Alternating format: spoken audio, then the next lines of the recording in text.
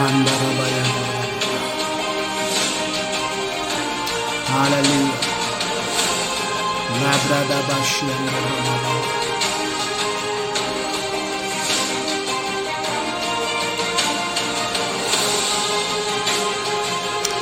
Hallelujah.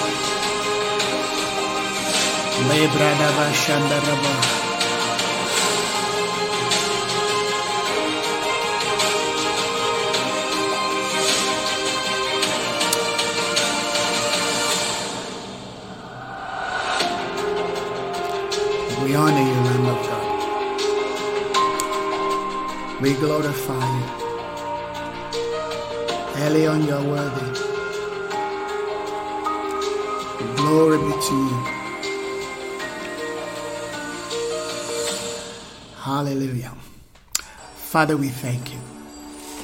It's another beautiful, wonderful morning here in Johannesburg. Thank you everyone for joining. If you're joining me this morning, thank you for connecting with me.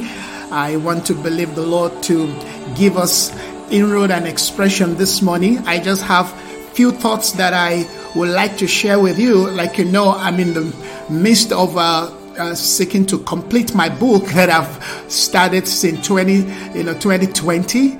Yes, but God has really been so gracious to me. There's just been an outpour of revelation and inspiration. I mean, I am so loving the things the Spirit of the Lord is pouring into my spirit in terms of this book. I want to argue that this book might just be one of the best that I have written, so far, and it's beginning to get clear why the enemy has really fought, this material. All right, so hopefully, in fact, I was in the middle of writing when I just said to myself, just put a pause, on the thought. God, let's just put a pause on that thought, and let me just come be a blessing to the people. So it's a great delight to be with you this morning, to share, some of the things that the Lord has been, dropping into my spirit. In fact, some of the things I want to share right now is a chapter in this book. But let us pray. Father, we want to honor you once again. Our heart rejoices in you. We celebrate you. We having a better and a clearer image and picture of who you are, what you are demanding and requiring of us in this new day. I thank you. I thank you, Father, for everyone who would be joining or will be connecting, particularly those who will be listening later to these teachings, these expressions. I pray that this word, oh God, will reach deep into the bowels of their inner man, to the realities of their spirit man, that everything within their life will say yes to this word, because indeed you're calling us to see something, oh God, that ordinary people cannot see and not see. Why? Because they can't pay the price. You said to Moses, come up higher. Come up higher. You said to John, come up higher. Let me bring you to a place where I can show you. There are things you are showing those who will pay the price, who will come to a higher dimension, a higher reality of your speakings and demand for this new day. And we want to pay that price. We want to continue to pay that price to move higher. We want to continue to move from one mountain to another. We want to complete all the journeys of the mountains of your spirit. We want to live our life in the full understanding, the full understanding of your demand for our day. We want to live our life in the full revelation of all your speakings. We want these journeys to be complete. Your word says these are the journeys of the children of Israel. We want to complete. We want to conclude. We want to enter into the full dimension of a matured life. Yes. Your word said until we come to the full stature of Christ.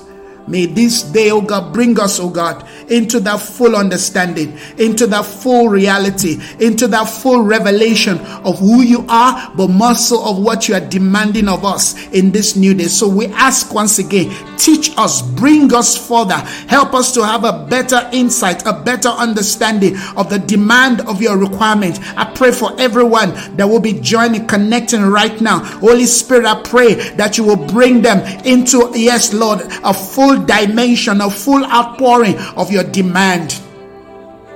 I thank you. I bless your name. I give you the glory for everyone right now that is joining us. Thank you, Holy Spirit. Thank you, mighty God. Thank you for the things that you're doing. In Jesus' name, amen and amen. Friends, I want to welcome you. I've just muted my video, so that I also can, just be focused and, press into the things that the Spirit of the Lord is saying. Sometimes the video also is almost like a distraction. So I don't want you to be distracted, and I don't want also to be distracted. I just want to share some things that I sense the Spirit of the Lord has been emphasizing into my spirit. Of course, we're dealing with so many things. We're dealing with, amen, occupying till Christ return. That is the general message that we have been dealing with on our platform here. Yes, the word is occupy till Christ return. We've been looking into all of that. Yes, occupy till Christ return, and we're trying to understand all the various complex and minimal dimensions that we need to occupy. We want to understand every area. Amen. The Bible said that when Nehemiah was rebuilding the wall, all right, that there were no gaps. Amen. In the building, the construction, there were no gaps. I mean, to me, that means a lot. Okay, that there is no place, there is no avenue for the enemy to sneak in. Amen. There's no weak link, there's no weak point. Yes, in this thing that Nehemiah built, and if you will, we are in that day, amen, of the rebuilding of the walls. Amen. God is rebuilding this house. God is training. God is equipping us. We're rebuilding the walls, and we're rebuilding, amen, the gates. Remember, we cannot occupy until we're able to, amen, restore those two things, the walls and the gates. Amen. Yes. All right. We have to come into that dimension, into that understanding. So when we talk about, Christianity, spirituality, when we talk about the kingdom life, the apostolic life, there are principles that we have to be searching for in the Word of God that will position us, that will allow us, amen, to become functional, that will become effective, amen, that will become effectual. Hallelujah. Like the scripture says, the effectual fervent prayer, all right, of the righteous avail. Okay, prayer, amen, will be, the manifesting dimension of the things that we have come to know, that we have come to understand. All right. Yes, in the place of studying the Word of God, in the place of understanding the will of God, in the place of understanding the mindset. Let me say it again. There is a particular belief system, a mindset that is required of us in this season. All right. If you look at the move of God, amen, whenever God moves, all right, you study history and you study certain moves, you study certain revival, you study certain expressions of God, you will notice that there were certain things that the Lord emphasized in those seasons, that the Lord made request of, that the Lord demanded, and there were, a group of people, amen, maybe one or two, a handful of people who decided to give God, amen, his demand, and because of those, amen, quality of lives and vessels of people, God then moved. Like I always say, God doesn't need the whole nation to be saved before he moved. All God needed, amen, is a Noah in his generation. All God needed, amen, is an Enoch in his generation. Amen. All God needs, amen, is a Moses, is a Joshua. You understand? When God finds a quality, a caliber of people that can align to his intentions and to his desire, God knows that those people, amen, in the spirit of what they have known, they will go and influence others. I tell you, that is what I'm doing. That is my position. I know that I don't have, amen, the resource. I don't have the kind of manpower to do the kind of things that people are doing today in the name of building the church. And I'm not even going to go into all of that. You understand? I've done that in years past. You understand? And I've seen how that can drain you, how that can really drain you. If you run church, you run ministry the way people are running today, I'm telling you, die before your time. Because that thing has a way of killing you. That thing has a way of drying you. That thing has a way, you understand, of draining you. I know. I can tell you that. You will compromise at some point. If you want to build and build in accordance to, amen, a dimension of a priesthood that will not sweat, then you have to change, amen, Yes, your modus operandi. You have to change, amen, how you understand church, how you understand ministry, how you understand, amen, the things of God, amen. There are people in their closet, amen, shifting atmosphere over nations. There are people, you understand, who are not into all of this show, you are not into, and I'm not saying those doing it, amen, they are completely wrong, all right, because some people must be out there doing what they're doing, but I'm saying that there is a pattern. There is what the Bible calls a more excellent way. It said, behold, and I show you a more excellent way. Now that is what I want. The more excellent way. There's a dimension, the Bible says, amen, that we come to in the mind of Christ that position us within the same authority and life that Jesus operated, amen, that allows us to literally, amen, shift the atmosphere, shift the climate of a nation, of a generation. All right? So we have to begin to ask ourselves, I know that many of those who are listening, who are following us, their heart is searching, their heart is seeking. They want something different. All right? They're tired of keep going to that same well. You understand? Every Sunday you go to that well. Every Saturday you go to that well. Every day you keep going. You keep taking a journey to that well. But still there's no satisfaction where there is a better way. And those better way are what we are offering. You understand? So this morning, I want to talk about tracking the mind of Christ. Why do we need to track the mind of Christ? Because the mind of Christ, amen, is one of the resources, if you will, that we need. Okay, there are various aspects and dimension, amen, to Christ. Christ is the most complex being. Of course, he's God. So we cannot say we are fully, or we have come to fully understand. When you hear the mind of Christ, a lot of people will just brush it away. It's just the mind, it's just the mind of Christ. I wish I understand, amen, what it means to fully, amen, yes, function within that dimension, within that reality of that which is known as the mind of Christ. The mind of Christ, amen, is the philosophy, is the operating domain, amen, of the kingdom of God. Is the operational system, amen, of the kingdom of God. Did you hear what I've just said?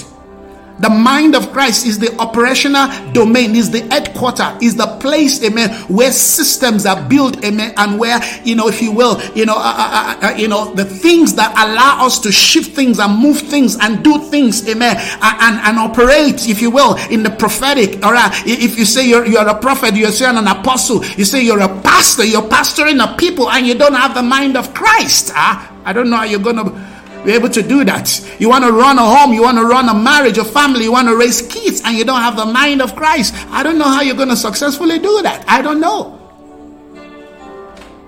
There is so much that we are yet to understand, we are yet to comprehend, that we have not even begun to think of when it comes to the realities of the mind of Christ.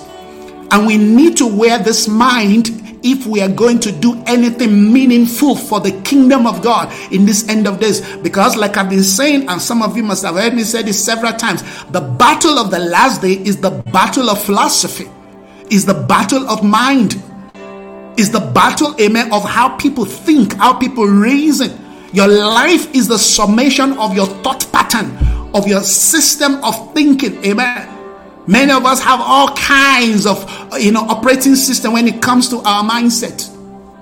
I'm not even started going to all of that, but I'm just trying to help you to understand that we need to begin to probe into, we need to begin to dig into, we need to begin to take a journey deep. You see, one of the things that a wise believer would do, all right, is to go to God and ask questions. Whenever you read scripture, you must probe it. You must probe, you must ask questions. When they say the mind of Christ, what does that mean?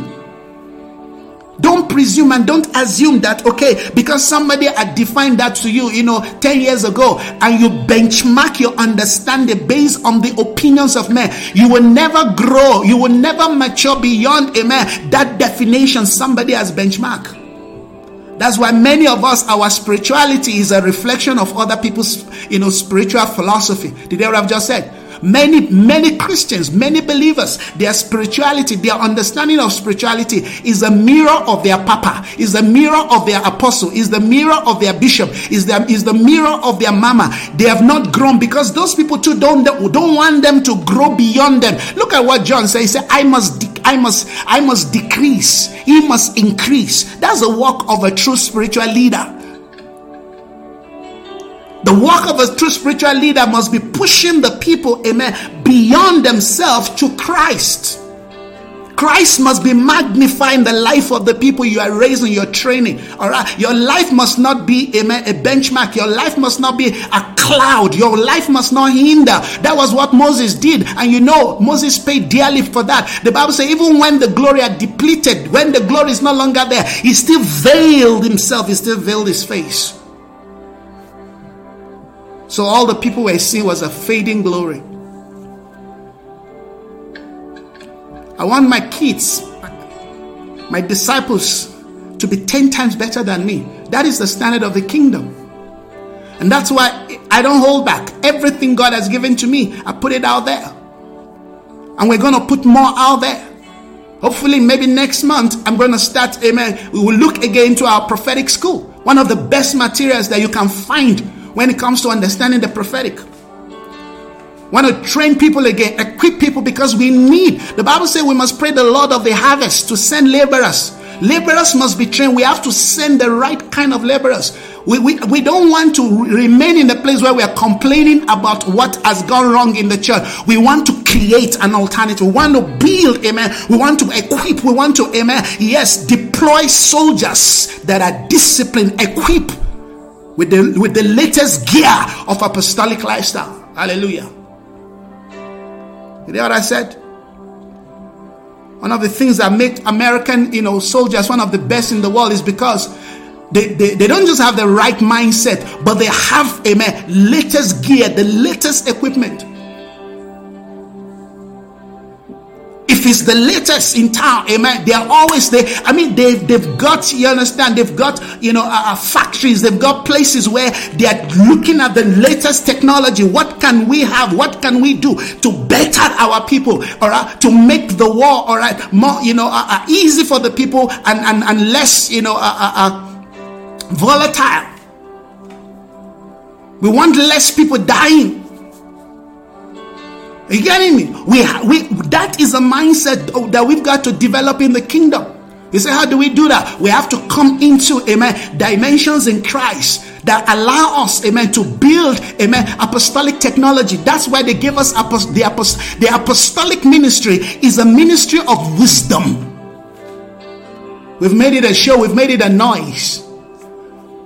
We've made it about just building buildings. If you can build a building and you have a car and you have a big house, then you're an apostle.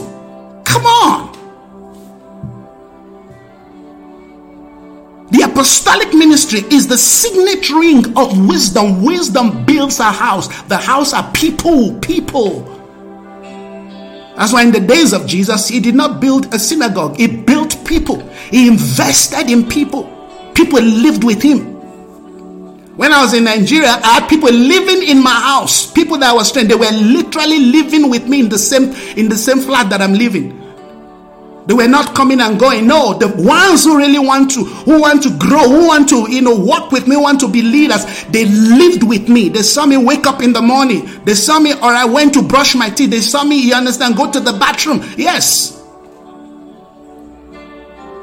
That is what I believe we need to do. We have to close the gap, because people must drink of your spirit. You can't do that thing from behind the pulpit and think you will ever build and equip people. The things of God, if you are ever going to handle the things of God, is vulnerable. Love is vulnerable. So is truth. So is trust. That's why people never really get to know us, because we are insecure. We don't want to be vulnerable. You understand? You can't pastor people from a pulpit. If you're a pastor. When I was a pastor, I pastored people who lived with me. They live with me. They can tell you about my life. They will tell you, we heard him snore. We know how he snores. You understand? Yes. They say They say, Master, where do you live? He said, come and see. They lived within a few days. What am I saying? We say we're tracking the mind of Christ this morning. All right. And I've got some few things, just few thoughts that I want to share with you. Okay. Why? Because there's a work before us. Amen. There is a work before us. There is an assignment before us. Let's not start with Job. Let's start with Isaiah. All right. Isaiah 11. The mind of Christ is something we have to pray into. We have to walk into. We have to believe God. I know you already have an idea of what you believe, what you think the mind of Christ is.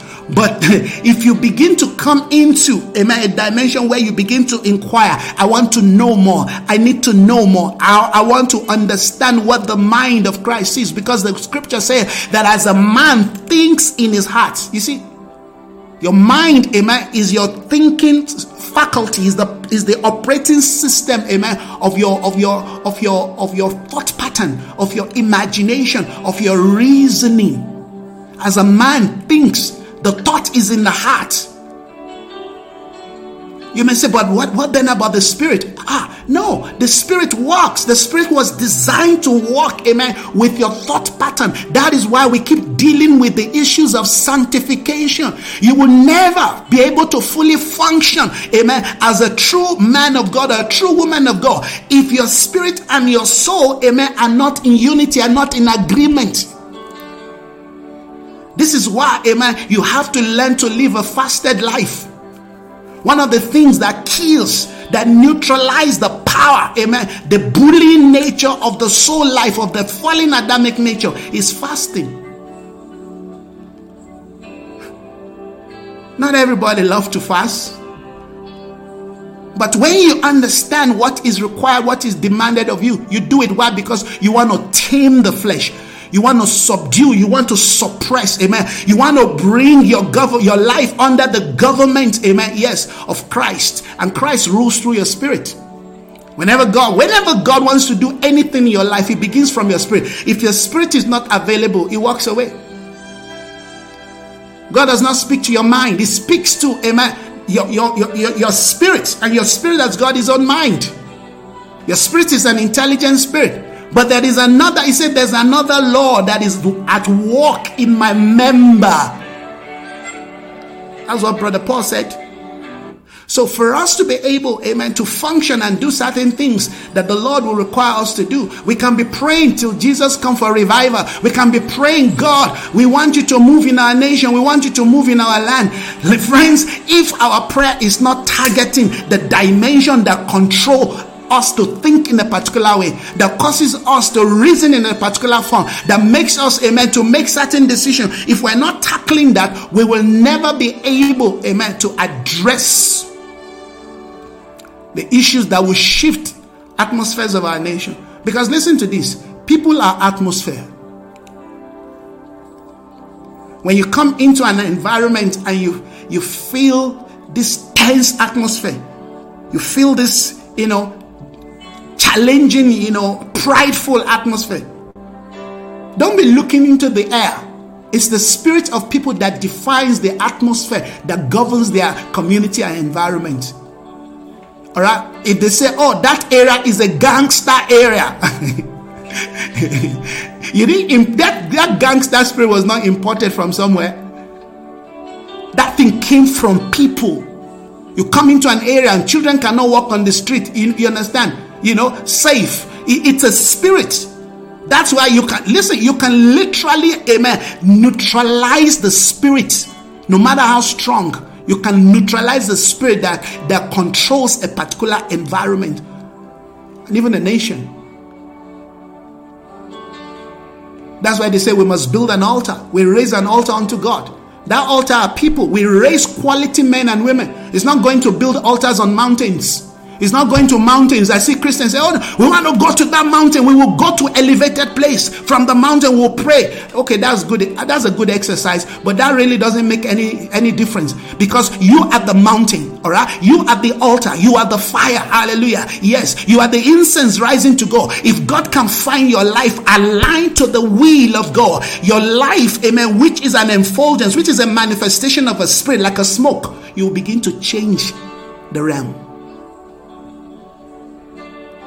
Alright? I mean, as a good, exercise, go on hiking. I mean, I can go to a mountain. You understand? But for you to think that going to the mountain is what is going to make your prayer effective, that is the biggest, deception you're bought. You understand? No. Are you getting it? You said, then why did Jesus went to a mountain? He went to a mountain so that he is not distracted. So he's not distracted. All right, I just knocked off a religious spirit. Now somebody is angry. I just knocked off a religious spirit. Yes. He went to the mountain so he's not distracted.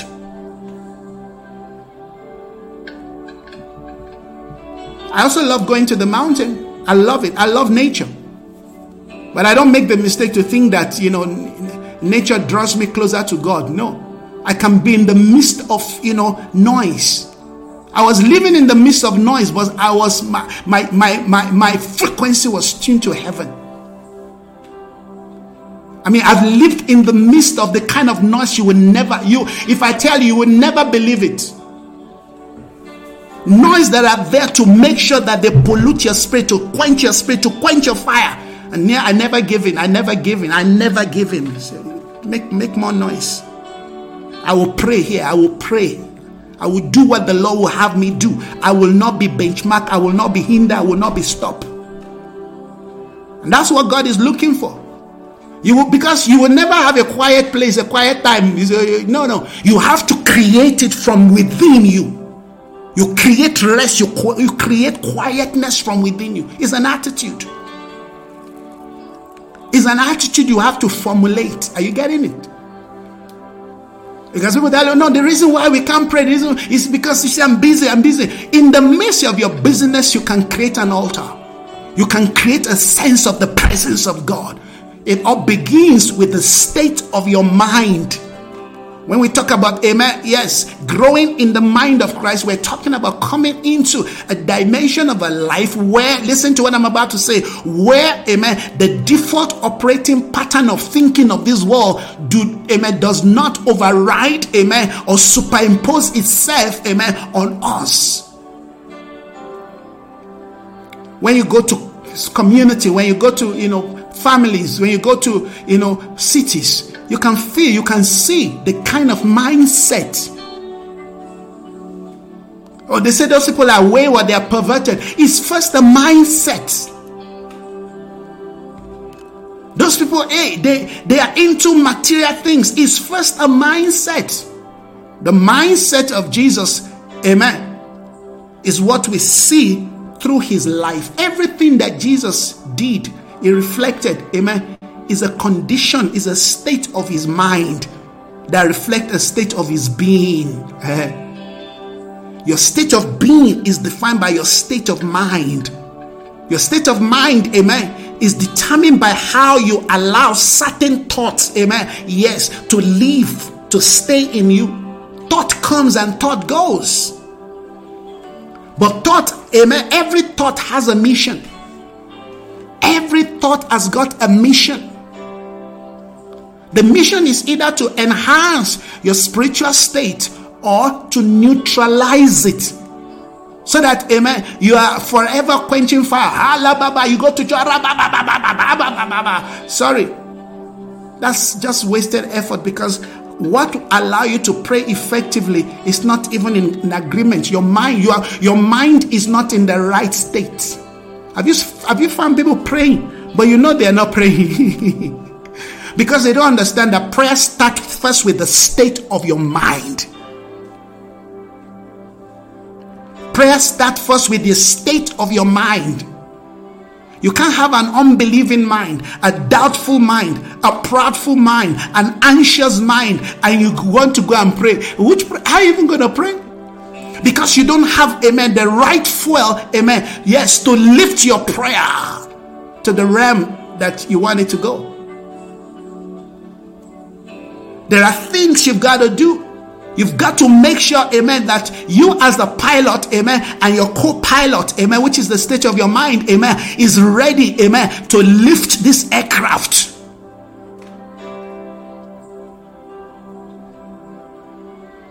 Are you getting this, friends?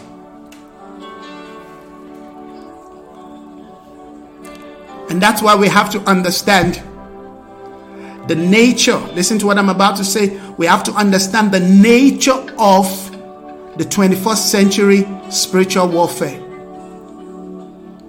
The things we used to pray about 10, 20, 30 years ago as spiritual warfare are not the things we should be focusing today.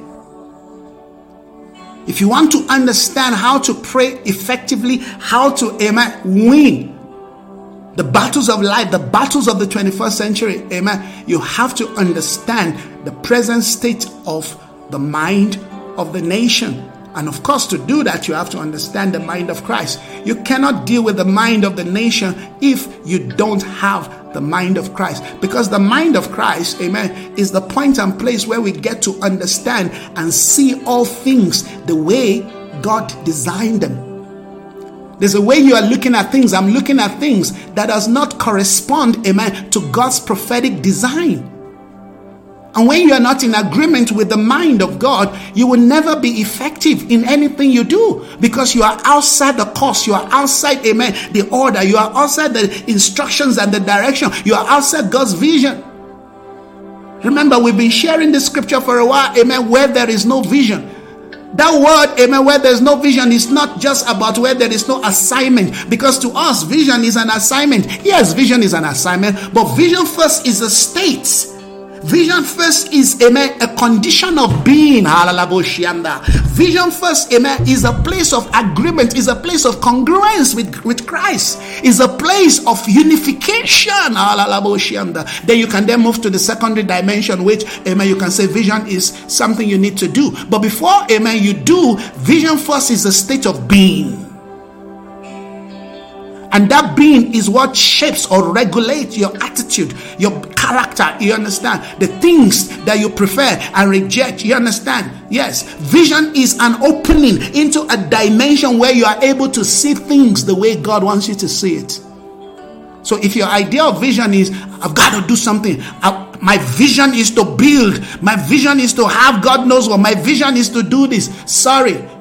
You may have an objective, you may have something you want to do, but you do not have the blueprint of heaven. You are not seeing what God, will have you see. You're seeing men walking like trees, and you're seeing trees walking like men. They need to correct your vision, your sight, your prophetic sight. Son of man, have you noticed? Before they ever sent Jeremiah, they first corrected his sight. Son of man, what do you see?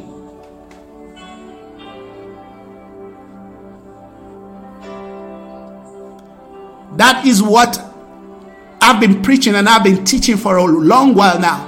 We have to correct our definition, or we have to upgrade and update our definition of vision, so we are not, confused. Because oftentimes when we say we have a vision, no, what we're just displaying or expressing, is that, well, I'm also relevant. I've got something to do. We're just saying that we're insecure, so we need something to do to give us a sense of, you understand, a sense of relevancy. That's what we call vision.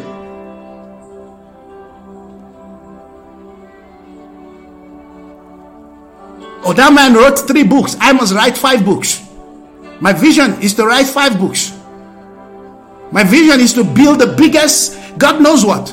Our vision is to build the biggest, ministry, build the biggest university. Our vision is to build the biggest auditorium. That's not a vision, that's an ambition. You stop calling it a vision.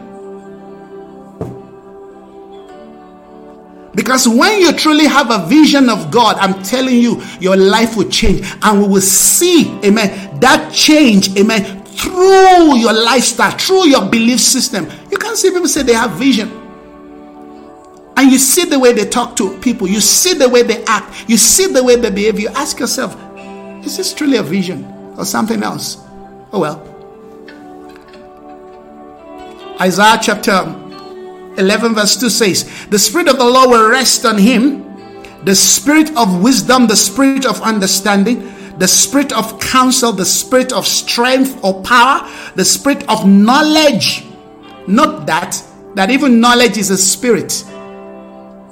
The Spirit of knowledge and the fear of the Lord. All right. So this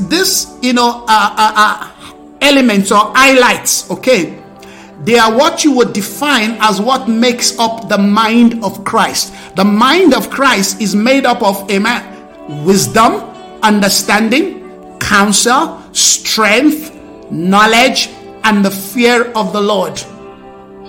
That this is what, amen, makes up what you can define or call the mind. So if I'm to be looking into the mind of Christ, okay, let's assume, amen, we open up the mind of Christ. What am I supposed to be seeing there? I'm supposed to be seeing, amen, yes, wisdom, understanding, counsel, strength or power, amen, knowledge, and this thing called the fear of God.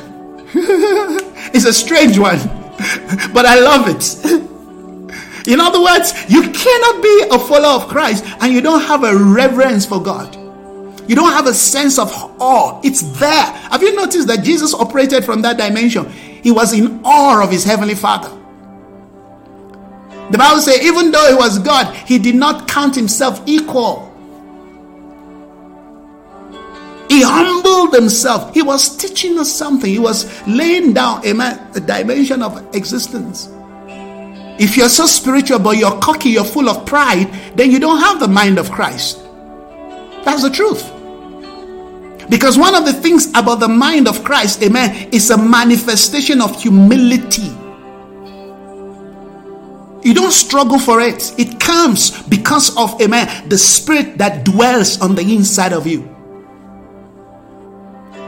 There are believers who are thinking and reasoning like unbelievers in their conduct. They're Christians, but their attitude, that's the word I'm looking for.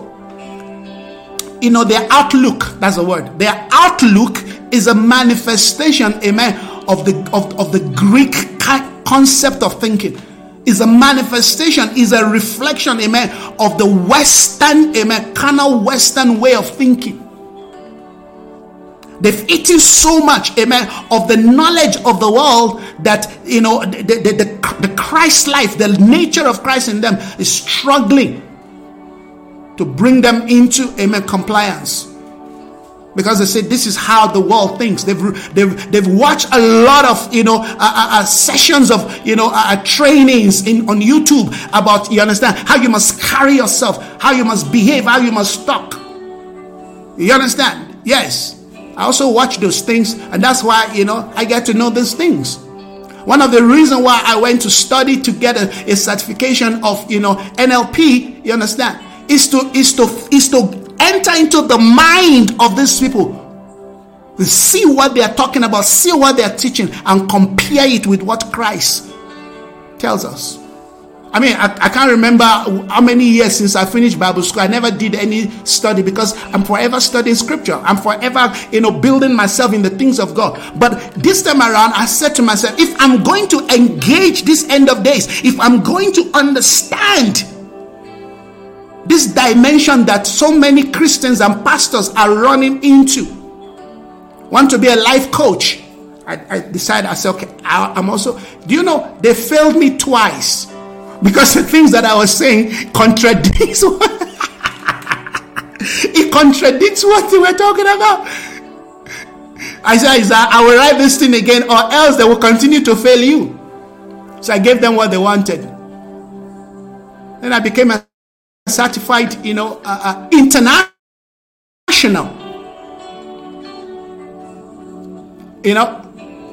coach. Even affiliated to some, to the Department of South African Education and even that of America. So I can go anywhere in the world and do what I need to do. But that was not my agenda. My agenda was to understand the world system of thinking. Because, okay, let me not go into much of that. But I'm just trying to help you to understand some things. So basically that was, Daniel in Babylon. You've got to understand the operating system of Babylon. Friends, the things that we're dealing with is just too complex and too difficult. The stake is too high in the church. that we cannot continue, amen, and be in the hocus pocus. The Spirit of the Lord will rest on him. Not that.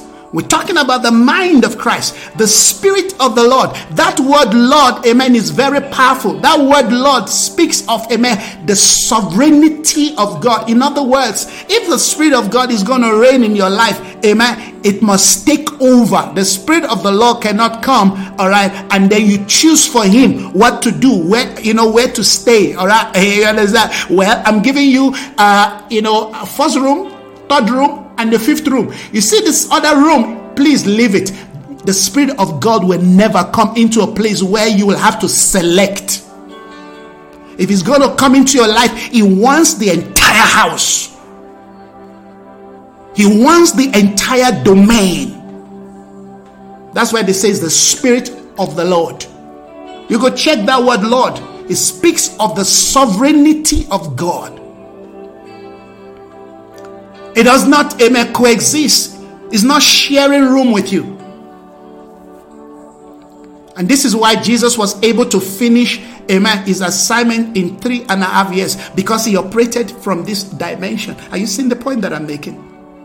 He operated from a position of the Spirit of the Lord. His Father had total control, total influence. So when they say give, he gives. When they say hold back, he holds back. When they say move, he moves. When they say go here, he goes there. Amen. He had lived his life in total surrender and submission to the government of his heavenly Father. That's why he said, only the things I see and I hear my Father do. So before he tracked the need on earth, he's already listening first to what his Father is saying. I hope you understand that Jesus never healed everybody, amen, in his time. I hope you understand that not everybody, amen, that yes, came across Christ, that he healed, that he no. Because there's no proof of that in the scripture that everybody in Jerusalem was healed. He moved in accordance to the instruction. That's the point. He moved in accordance to the guidance, to the leading. That's why the Bible says, if everything that Jesus, amen, did were written, all the books of this world will not be able to contain it. So all we have in the scripture are the things they expect us to have and to know. So the word of God that we have, amen, basically is a summary of the things that Jesus Christ did that they believe we need, that you and I need. And we're still struggling to read it. The Spirit of the Lord will rest on him. The Spirit of wisdom. The Spirit of understanding. These are things we need to know, to understand in order to be able to engage. In order to be able to engage the nature of the season, the nature of the days, we need wisdom, we need understanding. But all of this must rest upon, amen, the Lordship. The Lordship. Is it the Lord of your life? Or is it just Lord in certain areas? Is it the Lord of your life? The Spirit of counsel. How we need this one. Strength. So it's not just about knowledge. It's not just about information. It's not just about, psychology. No. That thing also comes with us. Strength. Some translation will say power. But you see how they match that power, right, with knowledge. The Spirit of counsel and power. They pair them. The Spirit of knowledge and the fear of God. Lest the knowledge you have about him begins to puff you up, which is what happens most time. Many of the people today who claim they know the things of God, if you study their life properly, they are the most proudful people. They're very proud. They even express their pride, amen, to their members. Oh yeah. Pride and knowledge is a dangerous pair. That's why in the scripture they paired, knowledge with what? The fear of God. Yes. like I always say, that fear of God is what regulates your knowledge. It regulates it.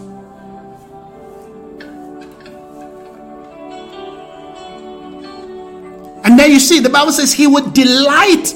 Again, look at that. He wouldn't just delight in wisdom. He wouldn't just delight, in understanding. He would not just delight in counsel. He would not just delight in strength. He would delight in the fear of God. We're tracking the mind of Christ this morning. He would delight in the fear of God, because that is the opening. The fear of God is the opening to all resource, to all spiritual resource. The fear of God is the opening, amen, to all spiritual resource. You want to go higher. You want to continue to go higher with God. Live perpetually in an atmosphere of the fear of God, not the fear of man, not the fear of not having, not the fear of the lack of money. You'll be surprised how certain people live, amen, in a perpetual dimension of the fear of lack. The fear of lack has led people into all kinds of things. They can't handle lack. They cannot handle it. They cannot just imagine that a day is going to come that they may not have money. Ooh. They can't handle it. People have all kinds of fears in their life. But Jesus is the fear of the Lord. And then he would delight in the fear of the Lord. He would not judge by what he sees with his eyes, not decide by what he hears with his outer ears. The outer eyes and the outer ears. These are issues of gates. Did you see that? He doesn't make a decision by the outer gate of the eye and the outer gate of his ears. Wow. This guy lived perpetually from a position of discernment. You know, you can live your life successfully, amen, from the understanding of discernment. Word of knowledge, word of wisdom, discernment.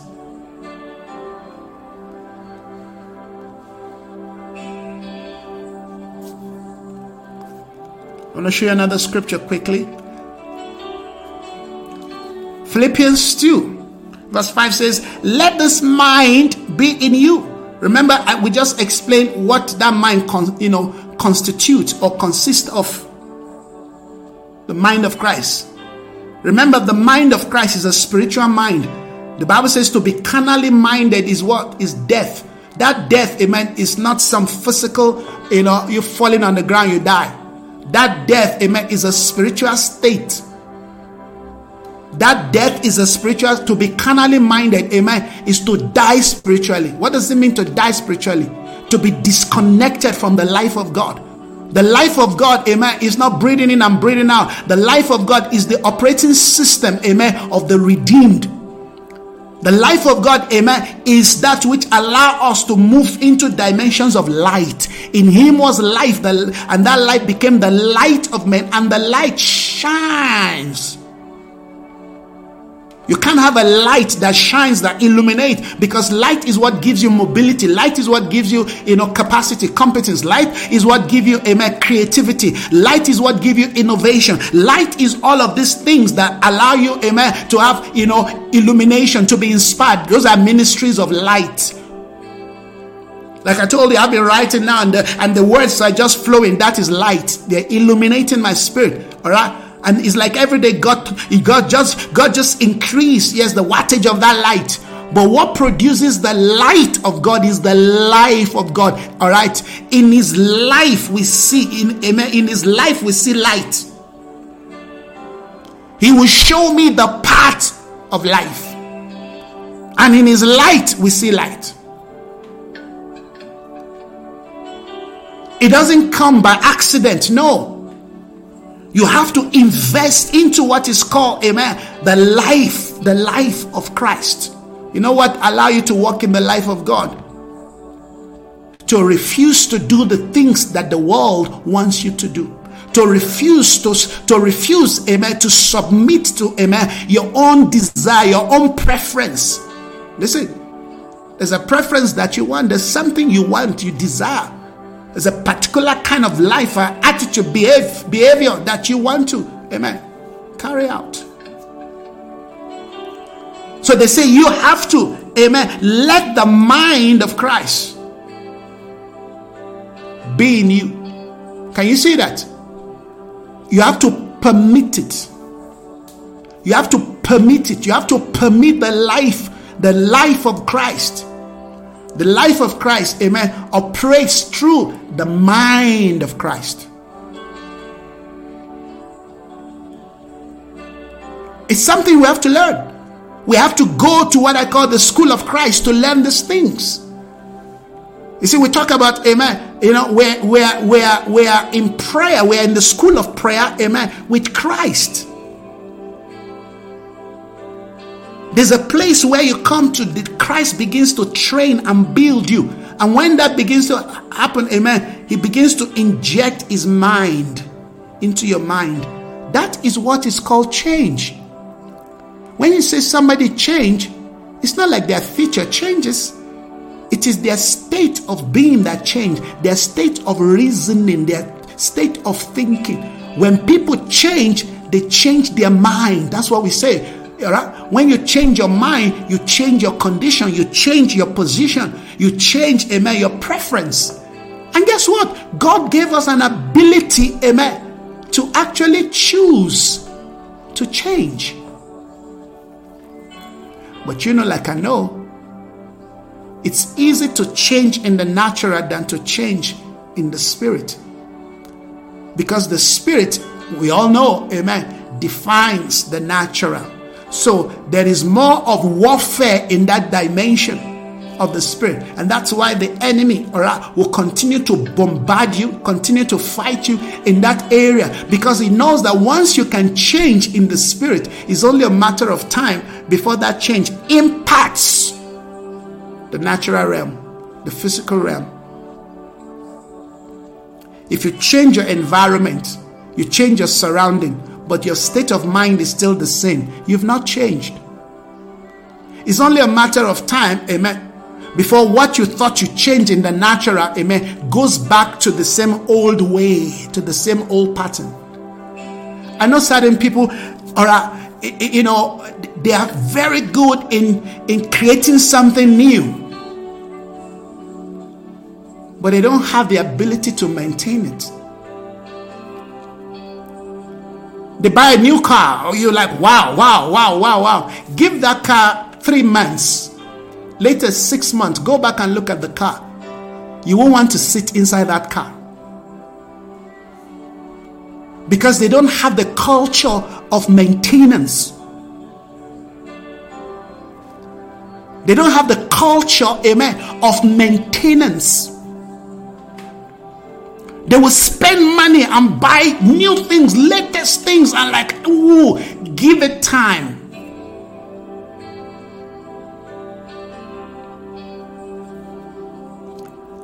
You see, because it's the state of mind. They think when they change their environment, suddenly their life changes. Your environment does not change your life. What changes your life, amen, is what happens from within you that flows out. Change is not cosmetics. Change is not cosmetic, and it will never be cosmetics. We have, amen, a generation of people, Christians today, who are suffering, amen, insecurity. Who are suffering, amen, from dysfunctional personality.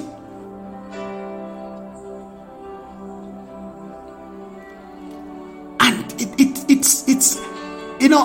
it baffles me, because these are supposed to be Christians. Then you ask yourself, so what have you been taught? The emphasis is wrong. When you have the mind of Christ and you start growing in the mind of Christ, it is natural. It may take a while. Not what I'm about to say. It may take a while. It may take time. But the change will happen in the physical realm.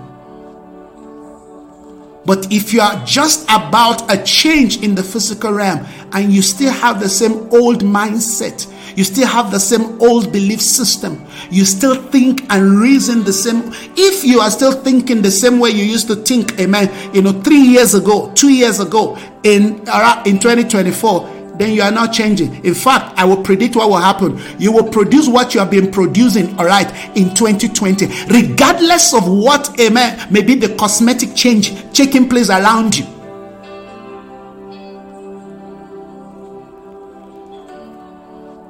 You understand this? Because the true change is not what you shift, amen, in your house. It's not how you shift the furniture. It's not you buying a new picture, buying a new God knows what. It's not all of those cosmetic things. Those are nice. But after a while, you get tired of them. You want something new. Why? Because the change, amen, is not authentic. The change is not coming from within you. The change is not coming from a place of truth. The change is coming from a point, amen, of what will people say? What will people think? How will people look at me? How will people see me? There are people, all right, investing and doing all kinds of things just to give a narrative, just to give a narrative, just to paint a narrative. You cannot live like that. You will not be able to do anything successfully for God and even for yourself, because every now and then you'll be wanting something new. And since you don't have the inner capacity, you're not operating from a position of the mind of Christ. Now, let me tell you one of the things that the mind of Christ begins to do. The mind of Christ begins to project into your state of being God's image and identity for your life. That's what the mind of Christ does.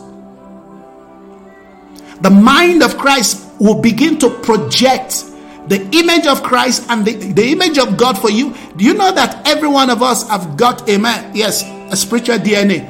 I mean, we all know that we've got a natural physical DNA. We all know that, yes. And they can use that DNA to trace all kinds of things in your life. But we also have a spiritual DNA. What is that spiritual DNA? Yes, it is that thing that God designed and ordained your life for. And that's what I'm talking about when I say, okay, when you say you have a vision, all right, that vision shows you, amen, your true image. The vision does not just show you your assignment. The vision shows you your true image. It is that image that you know, that you understand, and that you're seeking to become, that is translated into something you do on earth. Because that's how God designed it. Every human being God created, He created them, amen, for a purpose, for a reason. But for you to get to that purpose and reason, amen, you have to first of all, amen, shift away from anything that man can give to you, that church can give to you. The thing you call a vision is a church that gave to you. You know that. Many of us were given vision by church. Given vision by people who are more spiritual than us. Many of us, we look at certain people, we have so overstudied those people that suddenly we begin to dream, we begin to covet what they're doing, and then we call it a vision. We call it, I've got a vision. I know people like that. When I was a pastor, spiritual leaders who were connected to me, some of them were my friends. They saw the things that we were doing and they loved it. And instead of them to come up to me and say, Isaiah, I really love what you're doing. Can we duplicate this thing in our community? Which of course I would never have said no. In fact, I would have, assisted them. But you know what they do? They went to copy the same thing, just give it a different name, and they continue. And after a while, they could not continue again. You see, because it was not original. But they had the money to float the thing for a while.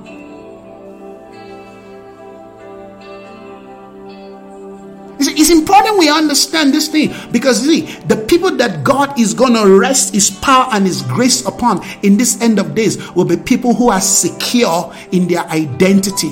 And the only way they can be secure in their identity is because, amen, they have come to know and value what is known as the mind of Christ. See, the mind of Christ does not just teach you how to think, it also teaches you how to live. It teaches you how to be authentic. All right.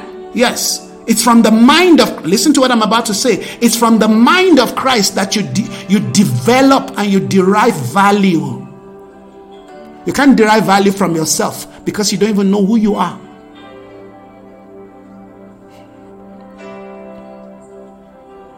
Your preference were things that you grew up into because of the influence of the environment that shapes you.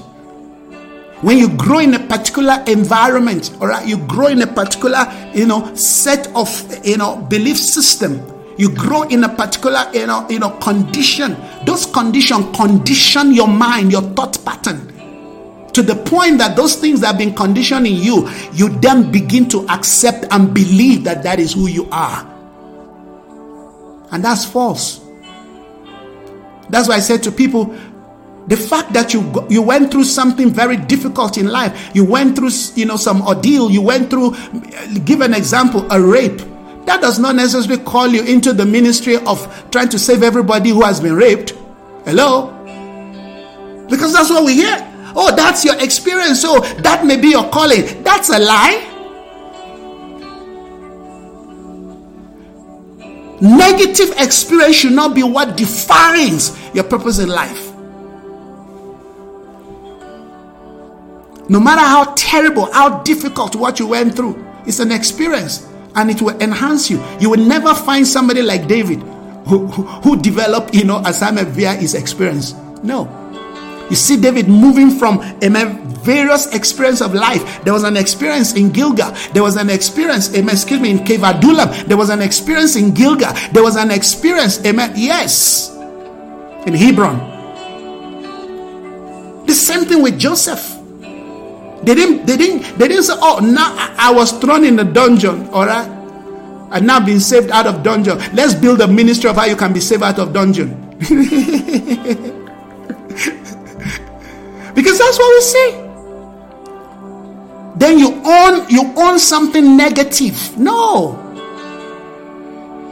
When you begin to delve into what is known as the mind of Christ, I'm telling you, you'll be plunged into a pool, in fact not a pool, into an ocean that you cannot exhaust in swimming. The mind of Christ is so vast, you cannot fully comprehend what is there. And that's why the parameter of that mind, amen, is what we read earlier on. Yes, the Spirit of the Lord will rest on him. The spirit of wisdom, the spirit of understanding. You see, when you have the mind of Christ, you have wisdom, you have understanding, you have counsel, you have strength, amen. You have the knowledge of God. Can you see, when you have this thing, nobody can confuse you. You know what God will have you do, amen, at every given interval, every day of your life, amen. Yes, 7 days a week, you know what God is demanding and requiring of you. He's the one leading you. He's the one leading you. Amen. You're not the one leading yourself. He's the one leading you. He's the one guiding you. He's the one instructing you. This is what we're going to do today. This is how we're going to go about it today. All right? You're not building on a shaky foundation. So whatever comes to you, amen, positive or negative, because you already have the mind of Christ, you have the right attitude. You have the right belief system to handle those things. You're not living your life in fear. You're not living your life in anxiety. You're not anxious for anything. All right? You are not at the mercy of people's opinion. All right? Let's go to Job, because I need to start rounding up now. I don't want to go beyond an hour. Job 32. I love what this man said. Elihu, his name is Elihu, is one of the friends of Job. One of those guys who were just, opening their mouth and saying all kinds of things to Job. I mean, they really don't understand what was going on in the life of Job, and everybody was just giving their own opinion, just like we all do today. You're going through something and people just give their own opinion in the name of the Lord. In the name of the Lord. When you're going through something, have you noticed how everybody becomes a counselor suddenly? Even though, amen, they have not taken the place of a priest. You see, before you give somebody counsel, you've got to first take the position of a priest. over that situation. Did you hear what I just said? That's powerful. Before you give a counsel regarding any situation in the life of somebody, you have to first take the position of a priest. You have to learn to sit with them, have a knowledge, have an insight, an understanding of what is going on in their life. It's amazing that when people are going through something, we take advantage of their vulnerability and we think then we can speak into their life. We can say something. No, you're speaking out of your own emotion. You're speaking out of your own feeling. You're speaking out of your own, understanding, which may not suffice, which may not, amen, be what is needed. Sometimes you just need to be quiet. Sometimes, all right, you don't even need to say anything. Just be present with the people. I'm here. If you need me, I'm just here.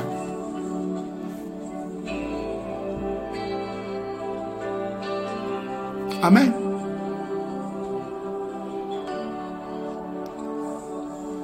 So Elohim said this, though that age should speak. Yes, oftentimes we want age to speak, and there is a wisdom that comes with age. Not what we're talking about. We're growing in the mind of Christ. There is the wisdom that grows with age. If, amen, age allow us to have an experience of, amen, the challenges of life, have a good experience, then we can learn from that. But people can grow in age and might not really grow, amen, in wisdom. I mean, there are people who grow, they have age on their side, but when they open their mouth, you're like, what's going on here?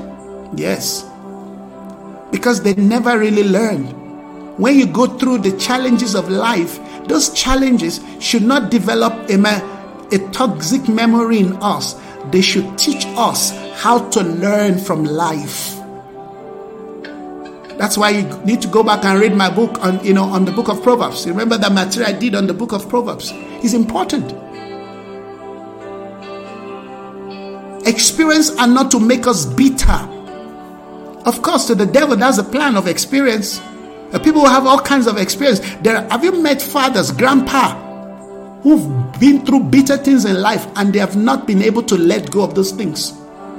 In fact, some of them, it's on their deathbed that they were able to let go. Now, I think I have learned enough from Christ. I don't allow any bitterness, it may be painful, yes, I might cry about it, but I'm not going to allow it to dwell in me, because I know what that can do to me. And I know what that can do to my ministry. Somebody said it's like, holding somebody in grudge or unforgiveness is like drinking poison and expecting somebody else to die.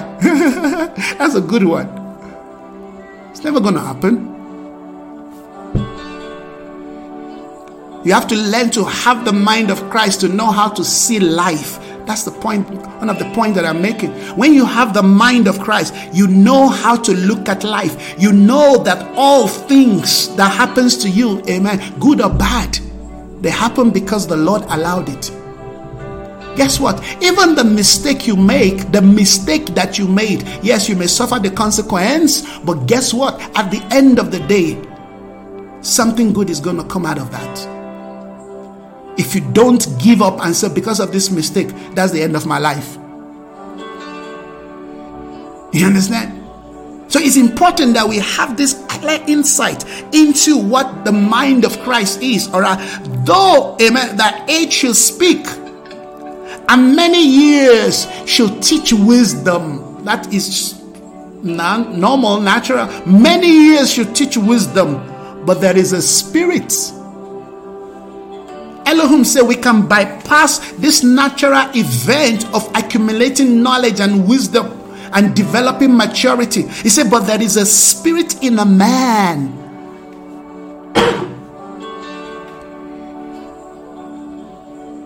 That is what I am about. That is what I'm seeking for. I don't know about you, but I will enjoy you and I will encourage you to take this advice of Elohim. There is a spirit in a man.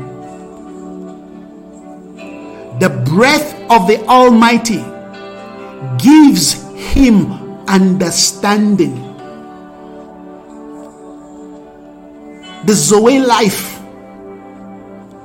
Can you see this thing? That we can grow. We can grow in the mind of Christ. We can grow in the knowledge, in the understanding, amen, of the mind of Christ. Because there is a spirit in you. Listen, friends, that spirit will just remain dormant if you don't stir it up.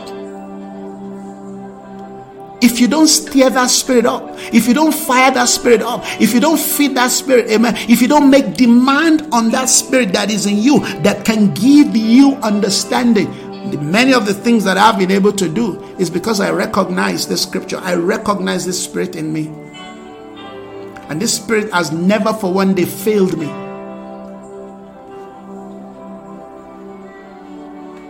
There's a spirit in man. Do you know you have a spirit in you? Particularly if you're a child of God, you have a spirit that can enhance your ability to discern, your ability to understand, your ability to grow in the knowledge of God. And when you grow in the knowledge of God, guess what? You get to know all things. You get to know people. You get to know every situation, amen, in their true nature.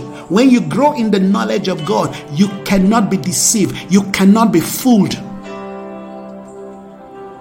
No matter how people try to, disguise themselves and try to, camouflage their character. When you have the mind of Christ, the moment they come close to you, the spirit will begin to tell. They'll tell you if you're supposed to move away from this person or move closer. We're not like, Gideon, that when the Gibeonites come, we start sampling what they brought. No, you can't do that in this end of days. You know what I mean? You can't begin to sample things by sound bites.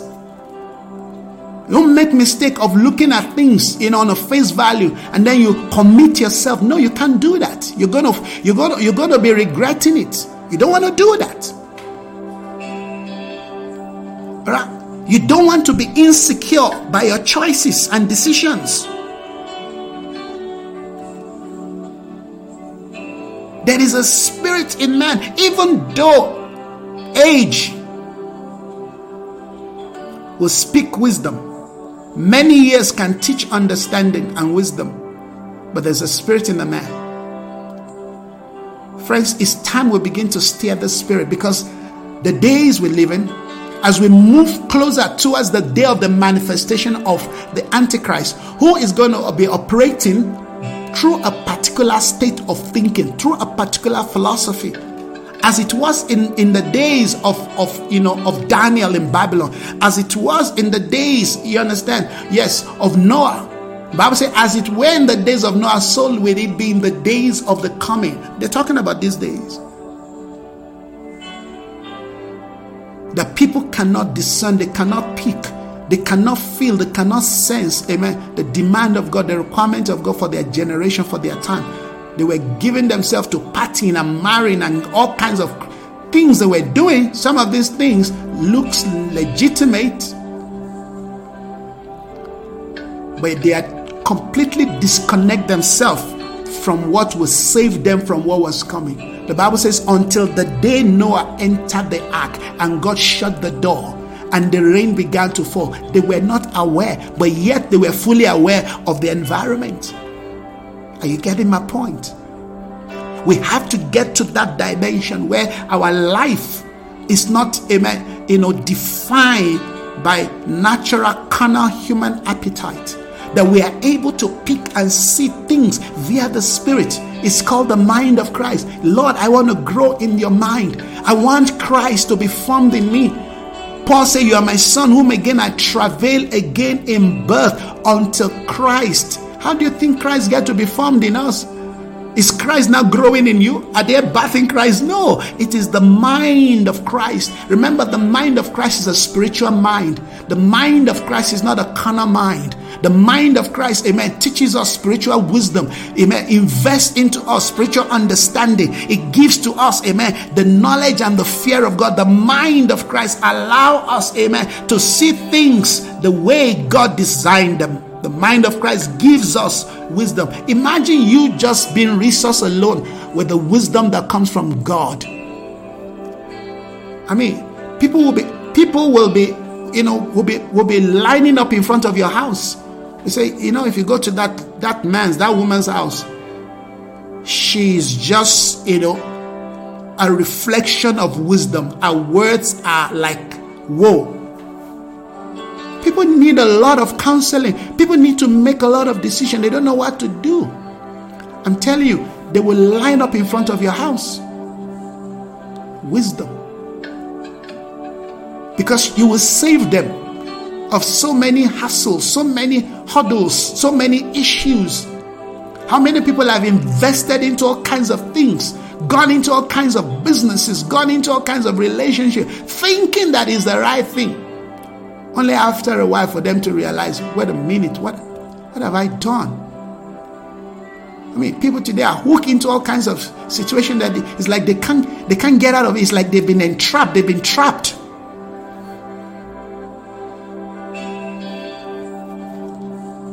Yet, this is a resource we can benefit. It's in us. It's just to steer it. It's just to recognize it. It's just to accept it. I have the mind of Christ. You know one thing, the mind of Christ will not walk with carnality. The Bible says, yes, a carnal mind will not inherit the kingdom, the things of the kingdom. I hope you understand the operations of the mind of Christ, amen, is the operations of the kingdom of God. And the kingdom of God is righteousness. You see this issue of consecration again. Oh yes, I want the mind of Christ. But can you live a consecrated life? Can you live a righteous, holy life, a pure life? Can you live a life, amen, that is void of sin, that you literally, amen, you when sin come near you, you hate it with a passion. That's the secret. Nobody comes into the mind of Christ, amen, without hating the things that Christ hates. Are you getting it? You say, why this thing is a must, is compulsory to some of us. Holiness is compulsory to some of us. Righteousness, amen, is a do or die thing. We cannot live, we can't function. We will not be able to change the narrative of ministry if we don't live in a righteous life. So we run from iniquity, we run from sin, amen, because of the nature of the assignment they've committed into our life. And because we want, of course, the Father to be pleased. Or else you have to go and compromise. You have to do what they're doing. That's the truth. You want to change nations. You want to transform society. Then your life must become, amen, the kind of vessel that heaven can invest what it's going to take to change a nation.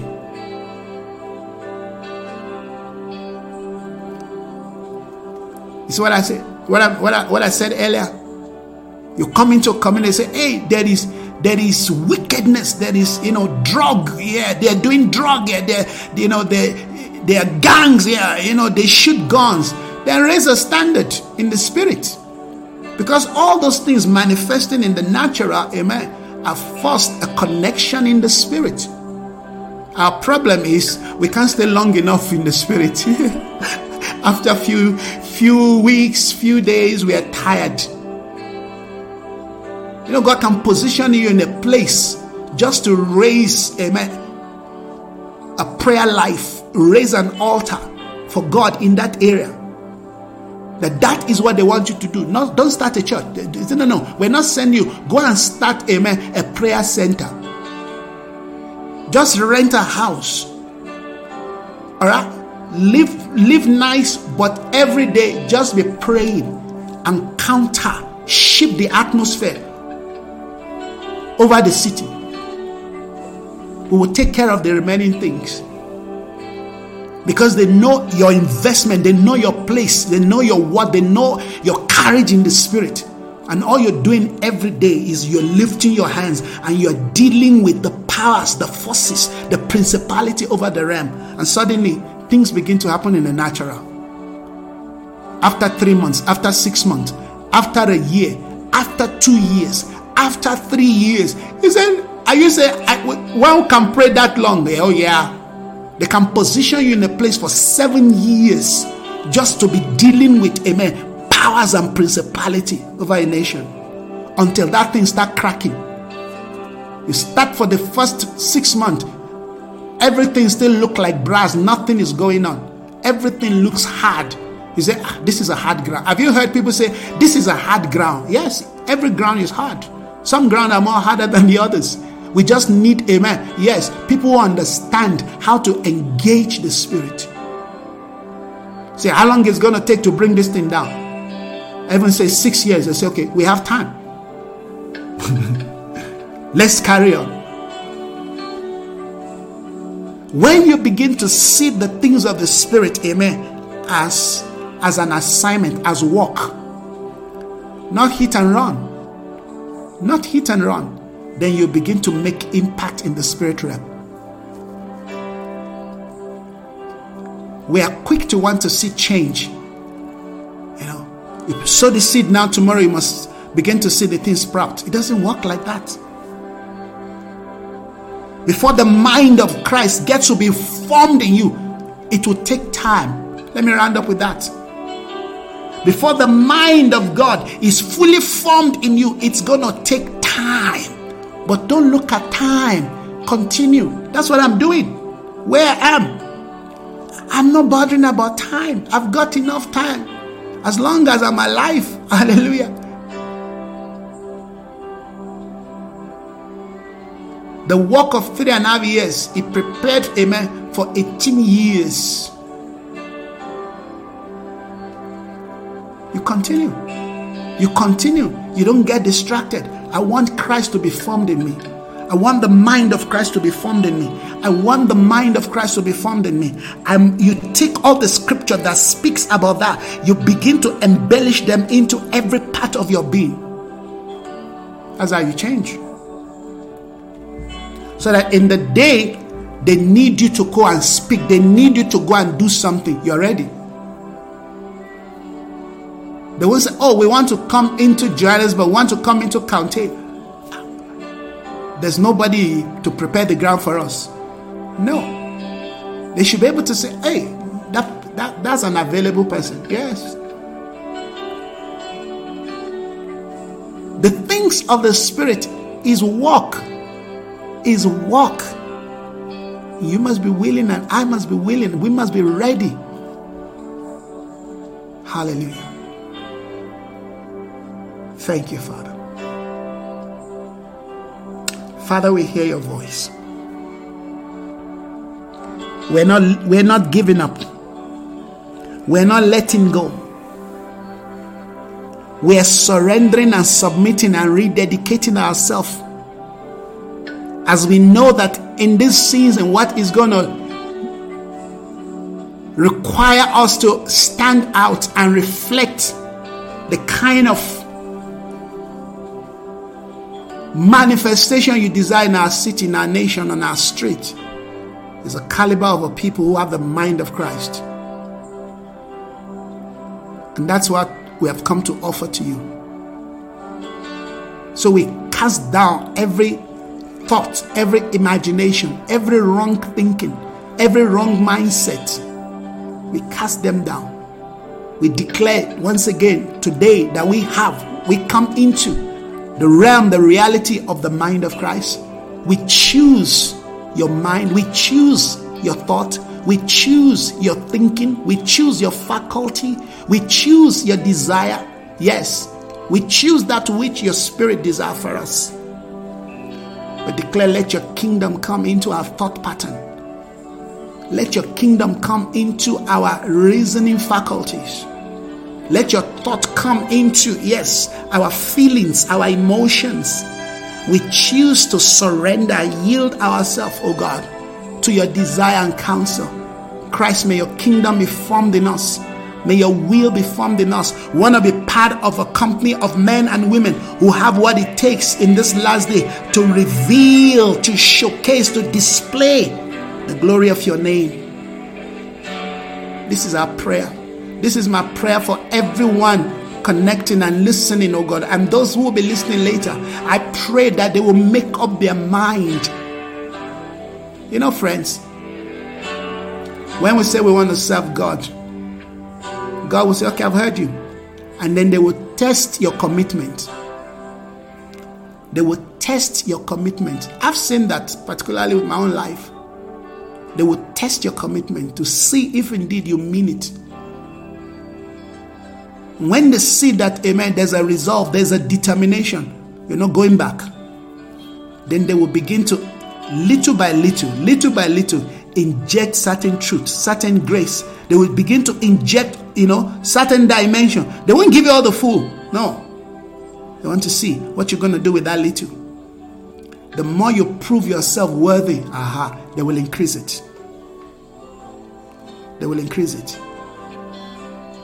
They will increase it. Before one day you just realize you have become a walking dynamite. You have become, a living epistle known and read of all men. But it all begins from a point, from a place of commitment. Lord, we thank you that we are committed to your ways. We are committed to your will. We are committed to your desire. We are committed to your counsel. We are committed to, that which will gladden your heart, that which will make you happy in this season. We are committed to see, oh God, your kingdom manifest in every facet of our life. We are committed to see, oh God, the power of your spirit move in every aspect of our calling and assignment. We declare the name of Jesus that we will not go back. We will not allow the enemy to derail or distract us. No, our hands are set in the plow. Like Nehemiah, we say we are building. We will not come down. We will not come down. We will not be distracted. We will continue, oh God, to push. We will continue to stand. We will continue to engage until we see the full manifestation of your desire. That's our prayer, oh God. This is my prayer. This is my desire for everyone, oh God, joining, connecting with us. This is my desire for this work, for this ministry, that we will not die before our time, that we will not give up, that we will not, be aborted in the name of Jesus, and we will not abort the process in the name of Jesus. We pray, oh God, that we will continue to press in, deeper. Let the deep call to the deep. Let the deep continue to call to the deep like the noise of many waters. Strengthen my brothers, strengthen my sisters, oh God. Strengthen your church, strengthen, oh God, our company, oh God. I pray, empower them, energize them, oh God. Give us the resolute of Joseph. Give us the determination of David, oh God. Give us the tenacity of Ruth, oh God.